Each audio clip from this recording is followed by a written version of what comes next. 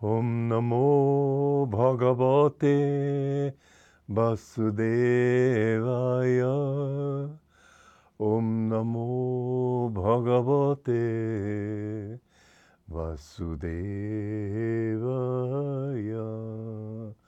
Om, I bow to the Lord Vasudeva. Joy to you, friends.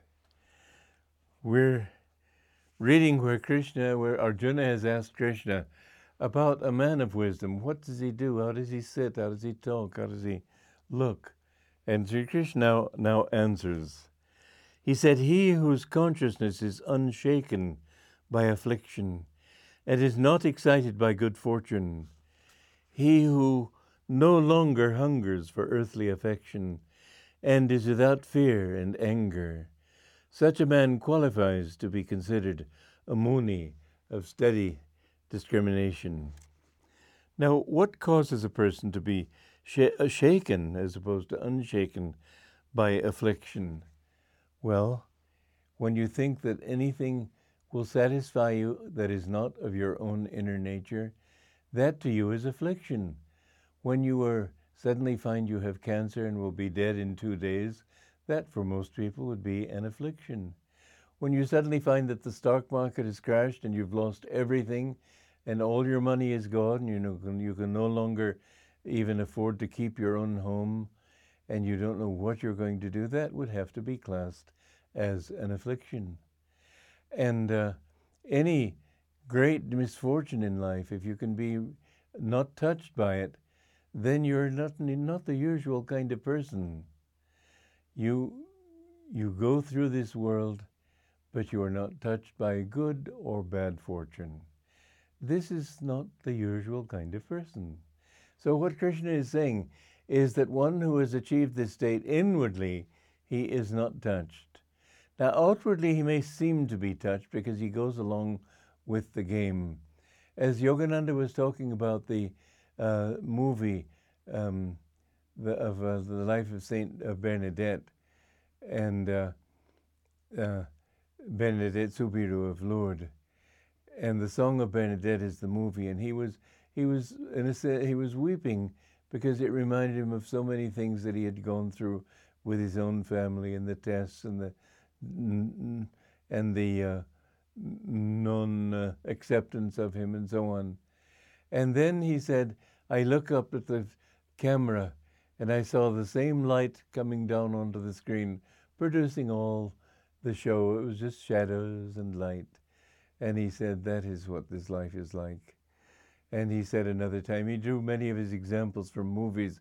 He said people were shouting and upset and weeping and so on. And he said, if they would only look up and see the light, they would see it's only shadows and light. There's nothing really going on. But then why did Master say that he himself was weeping? I think he was playing the role because I never saw him touched inwardly by anything, but I would see him sometimes seem to be outwardly, like on his last day when he was given some coconuts and he was saying, oh, now for the juice and how wonderful. But I looked at his eyes and I saw that they were not touched at all. He was going through this just as a show, and it was his last night before he left this world. He said he saw me, and with my sort of questioning expression, he became more serious then, and he went to the lift to go upstairs, and he said, I have a big day tomorrow. Wish me luck. It was the next day he left this body. But he was sort of playing this game. He didn't feel attached to anything. And that was how he was able to create such very great things in this world, in this life. But for example, when one man betrayed him and took away all his money and nearly destroyed his work, and he was lamenting, my best friend has betrayed me, and you would have thought that it was something completely unexpected. But years earlier, a friend of ours went to India and talked to a boyhood friend of his, Tulsi Bose. And Tulsi Bose told this woman that Even as boys, he said, someday this man will betray me and marry a white woman. It happened just as he had seen, but he knew it would happen. I think it's sometimes sort of like when you know the whole show and you've seen the movie, you know what's coming, but you'd rather not. You'd rather pretend you hadn't seen it because it's more interesting. So an avatar, unlike a saint who has to be very careful about what he does because he's got to protect his attunement, an avatar doesn't have to protect his attunement. An avatar is a divine incarnation, one who is completely free and comes back into this world. And so Jesus could weep on the cross and Jesus could weep for Jerusalem and so on, but he wasn't really touched inside. None of them, none of the great masters are ever touched, but they can go through the show of it because if they didn't, they wouldn't seem human. People wouldn't relate to them. But they don't have the same need to protect themselves from the falling into a wrong attitude or something because they're completely beyond that. It's a show with them. But this is what I saw in Master, that going through the show, sometimes reacting with joy or sorrow or something, I'd look into his eyes. It was as if there was nobody home. There was the infinite consciousness. I never saw him touched. And that was the extraordinary thing about him. So it is that you have no desire for love. You have no desire for people to love you. And one reason you don't is because you're too busy loving other people. You don't think how they respond. You think in terms of what you can give. How do you overcome that desire?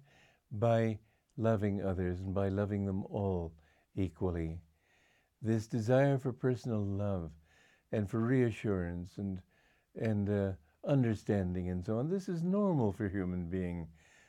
Most people want to be loved, but finally they understand that love is something independent of something given to the ego, so that they can love even when people are harsh to them, even when people are unkind, even when people persecute them.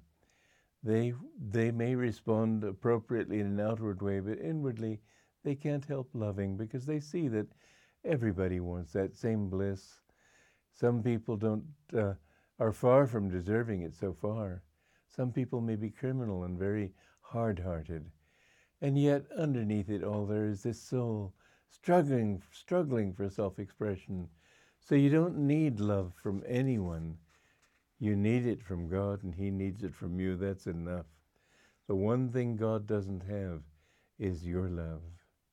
The one thing he hungers for is your love.